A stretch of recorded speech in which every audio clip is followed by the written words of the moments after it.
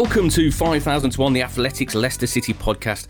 I'm Rob Tanner, and joining me as ever is the man who needs no introduction, so I'm not going to give him one. It's Matt Elliott. How you doing, Matt? I'm good, Rob. Thank you. Hanging in there as we have been for the last couple of months. What about yourself? It's like Groundhog Day, isn't it? Every day's the same. Well, I saw a bit on social media the other day.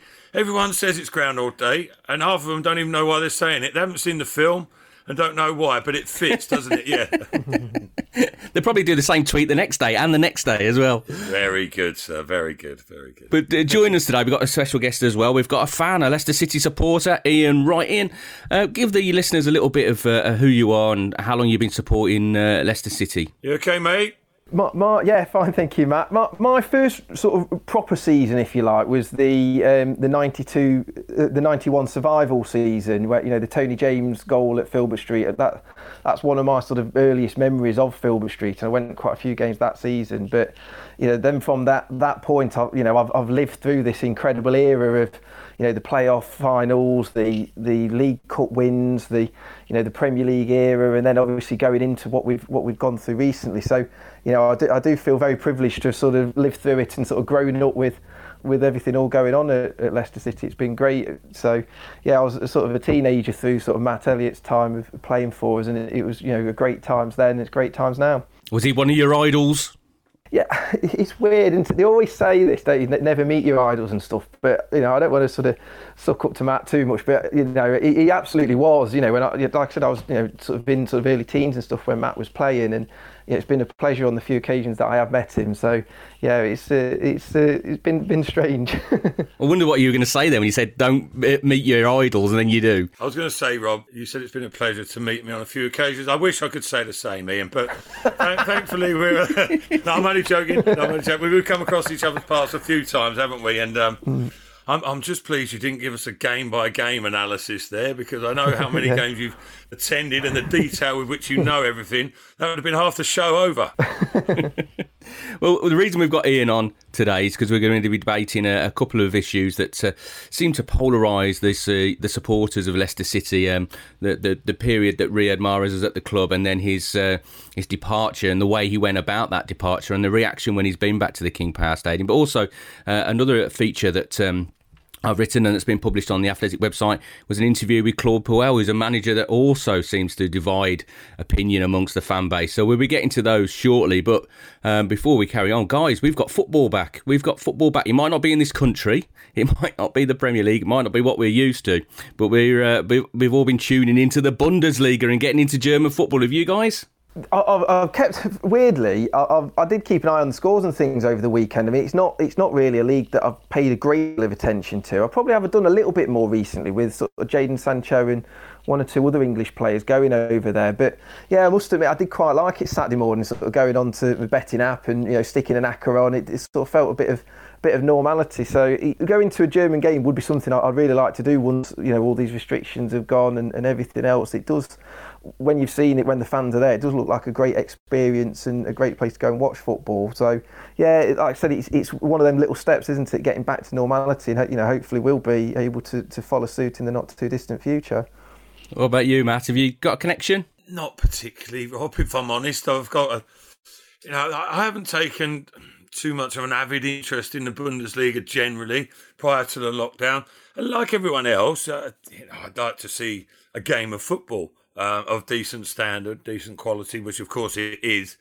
But I haven't got any real interest in it, in terms of it's a little bit manufactured, isn't it? The fact people sort of a little bit desperate just to get involved. And I understand why that is.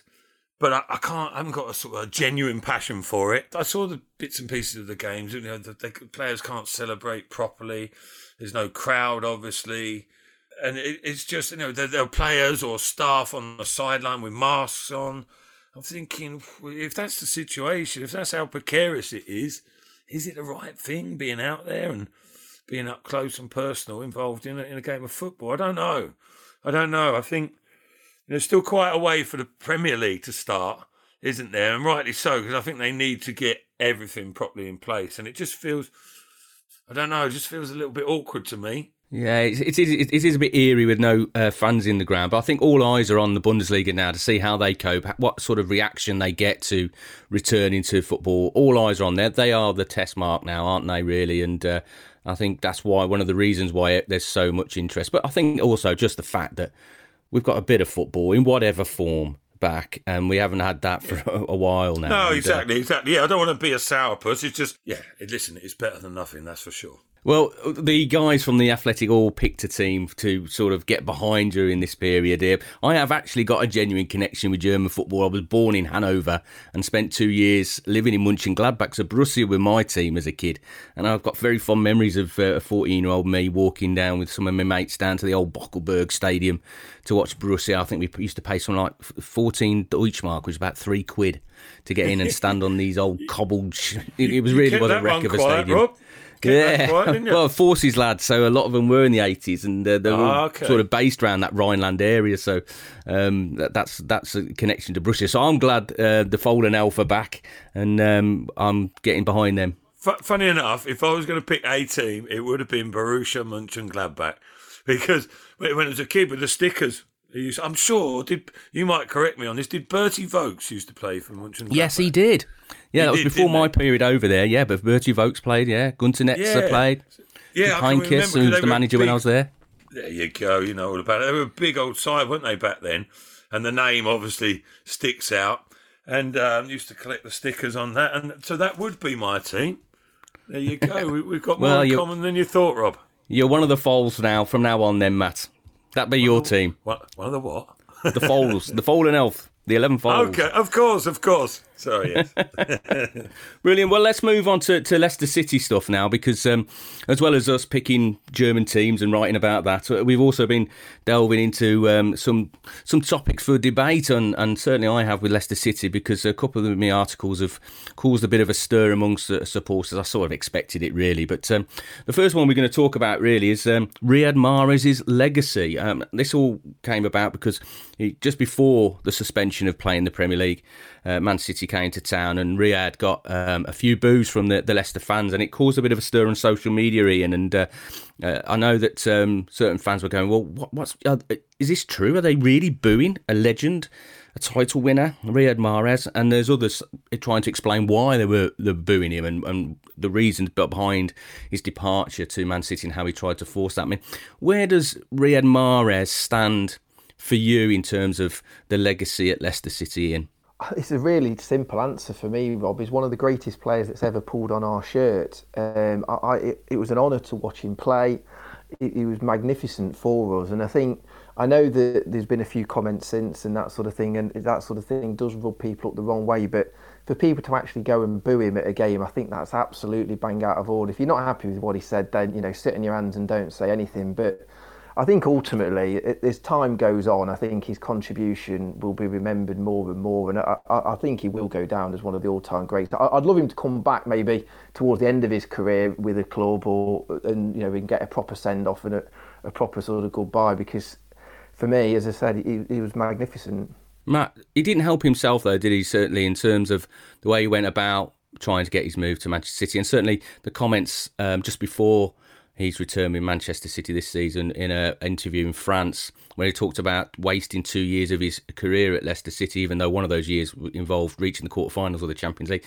That didn't help his cause, did it? No, it was ill thought out, wasn't it? If it was thought out at all, the way he conducted himself over that period, he certainly didn't endear himself to the supporters, and rightly so. I can understand it. Leicester City in particular, or more than most maybe, although a lot of clubs will profess to have the same outlook. But the supporters, first and foremost, they want that 100% commitment. They want endeavour. And if you provide that, they'll forgive quite a lot. Now, Mahrez, he has that style of play, that languid, gaits about him, and the way he plays his football can look like he's relaxed. And when he's in full flow, it's magnificent. When it wasn't quite happening for him, it could look like he didn't put the effort in and wasn't too concerned. And I think some people, picked up on that. And whether that was the case or not, you'd have to ask Riyad. But that's the way it came across, and I think there's no excuse for that from the supporters' point of view. But even so, he's such a contradiction, really, Riyad, isn't he? All the way through, because even when he was not at his best, shall we say, he would still do 2 or 3 magical things in a game, that other players weren't capable of, and he was still capable of winning games for him, even though he looked like he was going through the motions for the majority of it. But he, I think I can't back him up at all when it gets to the extent of not playing games, effectively going on strike as such. And, you're being paid good money, whether it's, that which is irrelevant. You're being paid, you're contracted. But I think as much as anything, from that professional sense, but also it flew in the face a little bit of what Leicester City were all about, in particular that Premier League winning year. Yes, the talent was there. The players were incredible, but they bonded and it just all came together. And I think, that typifies the sort of Leicester City way. I mean, in an extreme manner, of course, on that occasion, but that's what Leicester City sort of think they're all about. And then when you see that being disbanded or being tarnished, maybe is the right word, by players having their own, individual situations, it wasn't good to see, and it didn't reflect well on Riyad at all, I don't think. But then, also, he needs to be appreciative. The club provided him with the opportunity to go and do what he does. But then he can turn around and say, well, listen, I helped provide all you supporters the opportunity to celebrate winning the Premier League, because without him, Leicester didn't win it. They didn't win it. That goes back to my point. It was a collective, and it was disappointing the way he acted. There's no doubt that what happened in this season after the title win and then the season after that, it was certainly unsavoury, and as a fan it did hurt. You're looking at one of your favourite players on there, and you just, some of the stuff that came out really didn't put him in a good light at all. I do think though that he'd had some bad advice. I mean, his anger needed to be directed really at the clubs that were trying to sign him, because as far as I'm aware, Leicester didn't turn down any serious bids. I mean, there was talk of that Roma one that was about half the price that what Leicester were looking for. So I think there was probably a lot of frustration all round. Matt's absolutely right. He has ruined a bit of his legacy, but the way I'm looking at it is I just don't think that we would have won the title without the contribution that he had. So the fact that he produced that for us and the great stuff that he did when he was at the club, as a fan, I'm happy to not forgive the thing that came after us, but almost, let time be a bit of a healer on that. And when we look back on it, for me, I will always look back and I will always sort of tell, my children and grandchildren in the future or whatever, what a great player he was and what a great contribution he had. Well, I think for me, he was the most talented footballer I've ever seen in a Leicester City shirt. I mean, there is a part of me that thinks, it's such a shame that he soured that in the way he did, sitting in an airport in Paris, being nicknamed Victor Navovac from the terminal by his teammates on his return, and the way he went about trying to force the move, and obviously the subsequent comments. But the memories of him making 3 Villa players sit down with one little turn in one game, and some of the goals. I mean, how many times did we see him cut in off the right hand side, get it on his left, and bend it round the corner into the far corner? I remember speaking to Richie Delat, and he likened him to Lionel Messi. He said, because he's always going to go on his left foot, but you don't know when he's going to go on his left foot, and that's the problem with a defender. You might think you're going to guess what he's going to do, but you just don't know when he's going to do it. And it was such a phenomenal player. And I can remember the one standout moment was standing in the mix zone at Swansea City during the title-winning season, and it just come to the end of the Vardy run of goals. And when Vardy wasn't the match winner, Riyad was that season. And Riyad certainly was that day at the Liberty Stadium, to such an extent that Ashley Williams, the Swansea captain, was after him and came storming into the mix zone, shouting, "Where is he? Where is he?" And Riyad had been bundled onto the Leicester team coach out of the way. So I don't know what had gone on there between the two. It must have been the frustration of chasing his shadow all afternoon for Ashley Williams. It was a remarkable afternoon. Ashley Williams wasn't chasing Jamie Vardy, though, was he? After Vardy had barged him into the crowd. Exactly. He picked his target there, didn't he? Yeah, absolutely. So I wonder what it was like being a teammate of Riyad during that period. We spoke to Dean Hammond recently, and he told us what it was like having Riyad as a pal. But I wanted to ask you about another character that came in that year, Riyad Mahrez. We didn't know a lot about him. Le Havre, come over from France, couldn't speak English at first. Looked like, well, I think it was Steve Walsh described him as a shirt with looked like two threads dangling down for his legs. But what was he like when he come in? Well, it was interesting in training when you had him and Anthony on the same team because you just wouldn't get the ball. They just, both quality players. Both exceptional with dribbling with the ball. But like you say, when he first came in, we didn't know much about him. The recruitment and the scouting system at Leicester seems to be brilliant. They seem to find gems all over the place, and he was one of them. But he's a likeable person, Riyad. Really, really nice. Wanted to settle in. Like you say, didn't speak any English, but learnt that fairly quickly. He used to turn up to training late all the time, so it was good fun finding him. So we got a bit of money off him, which helped the lads. But no, really, really good player. And I think his first goal, did he score against Blackpool at home when he curled that in the far corner? So you could see it was going to be a stereotype goal for him, wasn't it? We're going to see that regular. And you could see he was a special talent. It was just whether that he could adapt to the English game, whether he could get strong enough for the English game, whether he'd be happy to do the other side of the game in terms of doing a defensive side. But he ended up doing that, and he was lucky because he had a manager like Nigel working under him. So, he's been a brilliant signing, or had been a brilliant signing for the club. When you talk about the other side of the game there, Dean, do you think Nigel had a bit of a decision to make? Was it weighing up the odds? Did you say that about Riyad and Anthony Knockar? He looked at it, can I afford the luxury of having both of those in my starting lineup? Because it must have been tempting, mustn't it? To give them a go, at least give them a shot at it. I think, do you know what? In that year, in that championship year, I think he only done it once. We played them both, or we didn't do it regularly. But I can remember one game where we played them both, and we played Brighton at home, and we lost. Did we lose 4-1? I think. Because they used to just both end up on the same side of the pitch because they both wanted the ball and they'd be playing 1-2, and it looked brilliant for the fans. Don't get me wrong, it was entertaining, but if you were playing in the middle of them, you'd be shouting and crying them to get back in, to get into shape.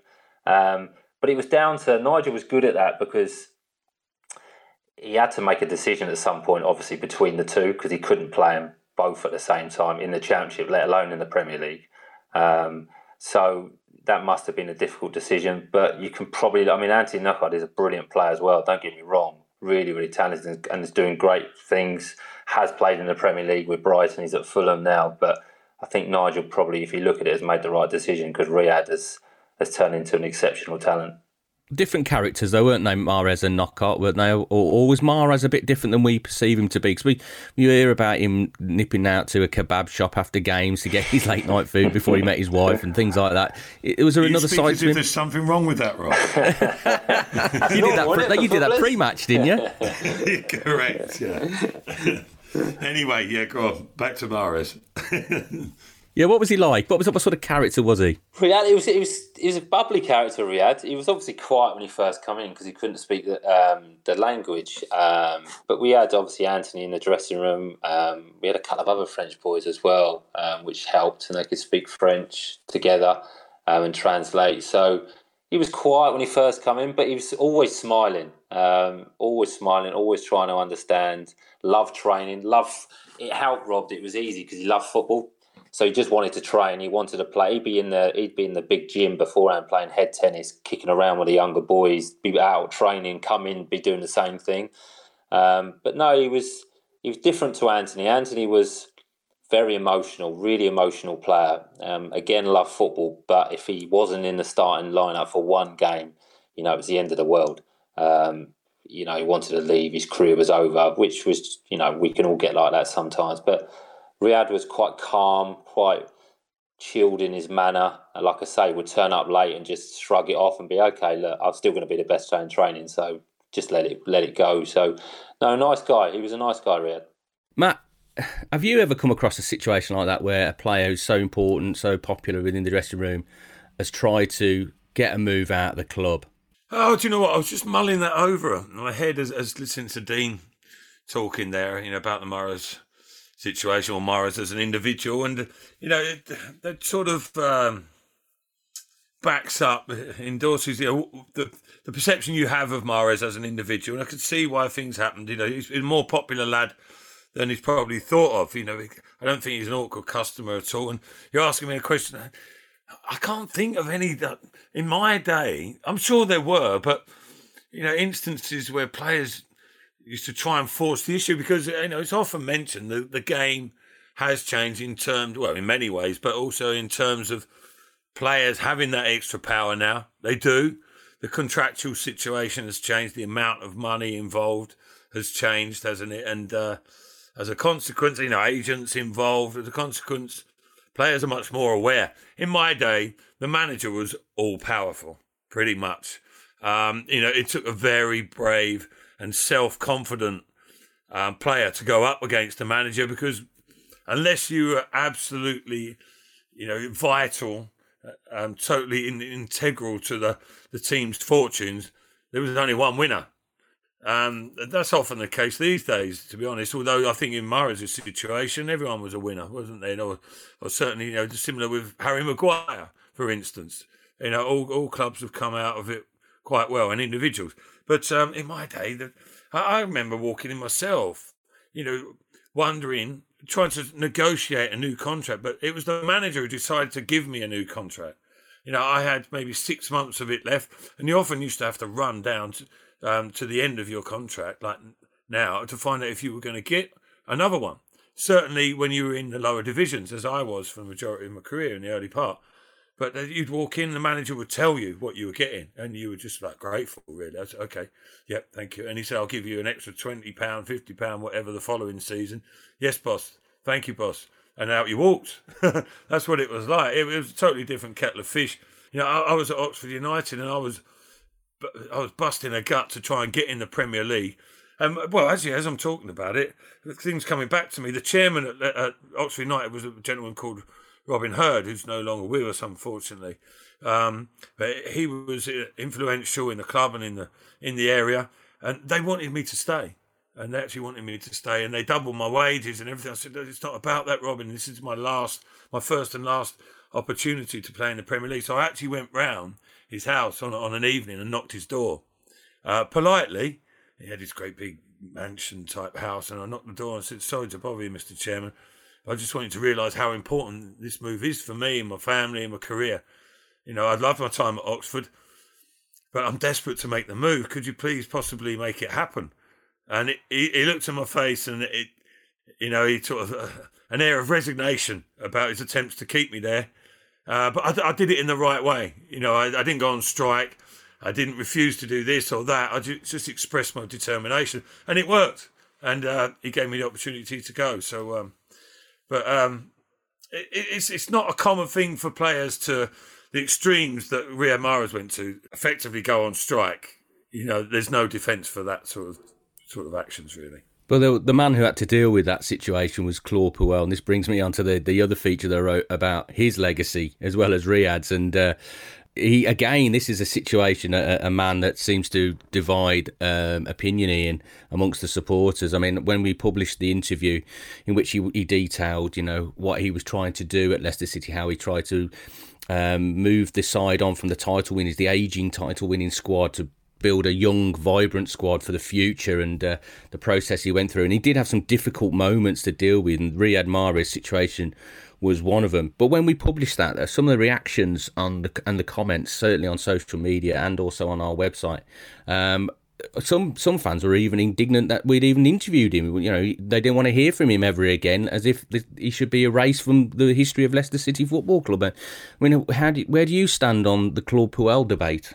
Yeah, it's an interesting one. The thing that I always think about with this, how you have the British cycling sort of mantra of marginal gains, and that sort of got into business speak and all sorts of different sports and things. I think the problem that Claude had was it was sort of marginal losses, and there was so many things that he did do right, and he had sort of got a good base to work from, but then these sort of marginal losses kept sort of detracting from that. So I think when you look back at his time, I think it's got to be said, and I know that this sometimes is unpopular when you put this sort of thing out, it's got to be said that his English just simply wasn't good enough So that isn't a criticism of his personality or his mantra or anything like that, but he just simply couldn't get across the message of what he was trying to do and what he was trying to achieve. And when you compare that to sort of how articulate and amiable Brendan Rodgers has been since then, and he's been really clear with what he expects from the players, what he expects from us fans, and sort of set out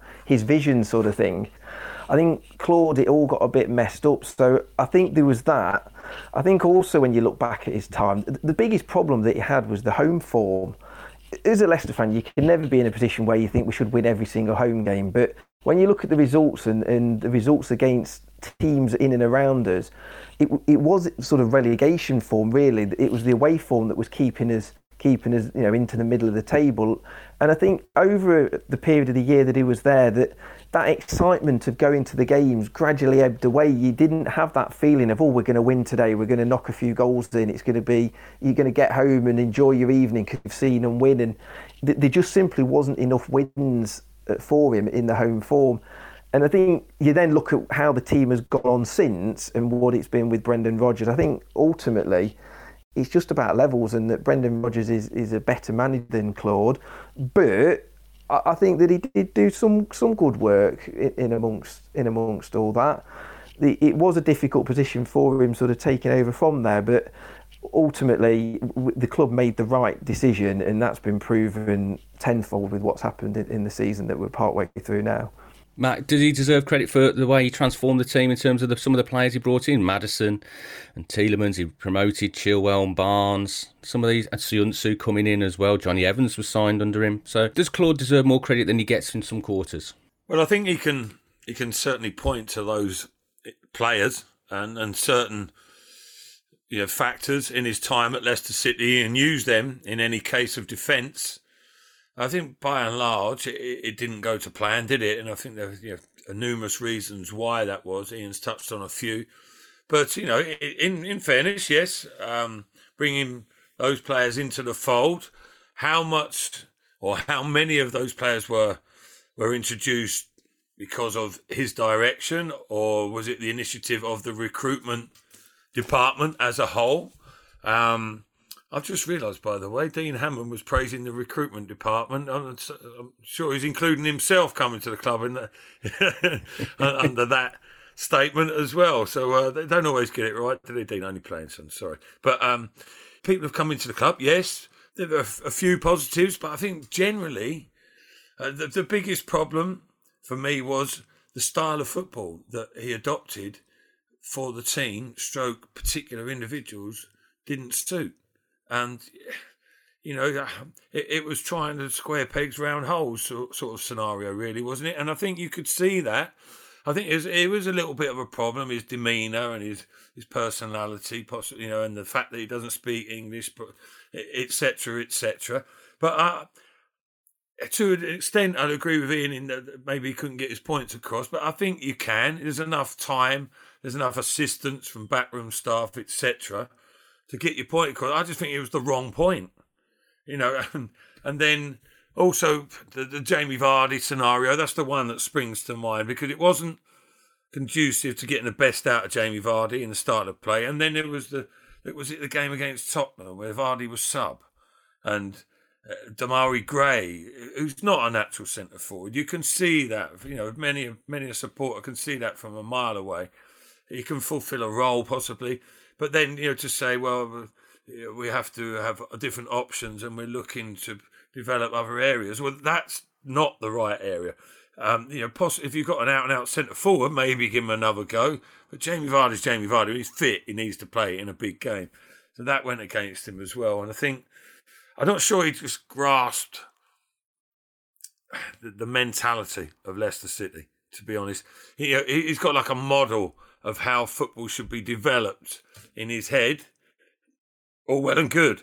But also, making changes that the lights have just said there about, we're developing for the future. But you needed to win games. The Premier League as a manager, you don't get time for development if you're not winning games. So you have to find that balance. Brendan Rodgers does it superbly. He is pretty much a complete package, really, without being over complimentary about Brendan. But no, I think I think Claude Puel was a valiant effort from him, but I think it was inevitable that his tenure would end sooner rather than later, to be honest, because it's not about development. You know, there's a role for that within a club in the under-23s, the stroke development squad. Perhaps more suited at that level than actually at the cornerstone of the Premier League, you know, where it really matters. Well, I think you hit the nail on the head there, Matt, when you said about getting the identity of Leicester City, because Brendan has certainly done that. He identified that he needed to get those senior players that Claude struggled to communicate with effectively. And I don't think that had anything to do with his use of English. I think it was just his manner. He didn't, and I think even if they spoke the same language, it would still be the same. He didn't communicate with them effectively, but Brendan is a fantastic communicator. He gets everybody on side, and he certainly got Jamie Vardy, Kasper Schmeichel and all those guys on side, and everybody else will follow those leaders in the camp. Yeah, that's right. And Brendan Rodgers is very clever, isn't he? You know, he's very, very cool, very smooth, and he knows how to treat footballers. He knows what they react to. He knows what makes them tick. He knows what they want to hear. But he does it genuinely, I think, you know, and players can pick up on that as well. It's not something that he's learned out the coaching book. There'll be little bits and pieces that he's picked up from the technical point of view and perhaps psychological point of view. But you've met him, Rob. Ian, I'm guessing you've met him to some degree. I have on numerous occasions. You know, he's very impressive when you talk to him. Yeah, as a person as well, he's got time for everyone, more time than I thought he would have. You know, for supporters, etc. It's full-on job, but he's listen, the pedigree and experience he's got. But you know, he's worked so hard to understand all aspects of the job. You know, the coaching, management, the media. He ticks all the boxes, doesn't he? And you know, unfortunately, that wasn't the case with Claude. I think that's the thing, isn't it? That Brendan's managed to move some of these older players out of the team and even some of them out of the squad. But he's done it in a way that hasn't upset the apple cart. He's still using people like Fuchs and Morgan, and they're still having a contribution. So it's achieved the sort of objective of reducing the age of the team and freshening it up, but still withholding that influence in there. And I think that was one of the big problems with Claude. Like Matt's just mentioned. I mean, I mentioned a few, and then Matt mentioned a few. It's these marginal losses, isn't it? A few little things here and there have all culminated into the fact that it just simply wasn't working out. And I think that the way that we play the football now, we are now a possession-based team, which is what Claude wanted. But the way Brendan's got it set up, it's so much more possession with a purpose and so much more attacking and interesting to watch that it just shows what was possible with those players, and Brendan's just on a different level. So I wish Claude well, though, Rob. I mean, you know, some of the stuff that you see online and when people start getting personal and derogatory to it, I just don't think that's necessary at all. I wish him well, and I think he's probably suited to the French league, but I can't see him getting another job in England again. No, I think finally, I think he's just played his part, hasn't he, in the evolution from the title-winning side to the side that now looks very, very exciting for the future under Brendan Rodgers. And he certainly played a part in that, but I think his departure has worked out best for all parties, hasn't he? He's gone to Saint Etienne and got them to a cup final before their league was finished. And, you know, Brendan's taken Leicester City to another level now as well. So all in all, we all move on. Thank you very much, guys, for joining us today. Another edition of 5001. Ian, thank you very much. And we'd love to have you on again in the future. And Matt, as ever, thank you for all your pearls of wisdom. Pleasure, Rob. Good to speak to you, Ian. Take care, mate. Thanks, everyone. If you enjoyed this podcast and want to check out our previous editions of 5001 and also read up on the features that we discuss in these podcasts, we have a 90-day free trial at The Athletic, www.theathletic.com/LeicesterPod.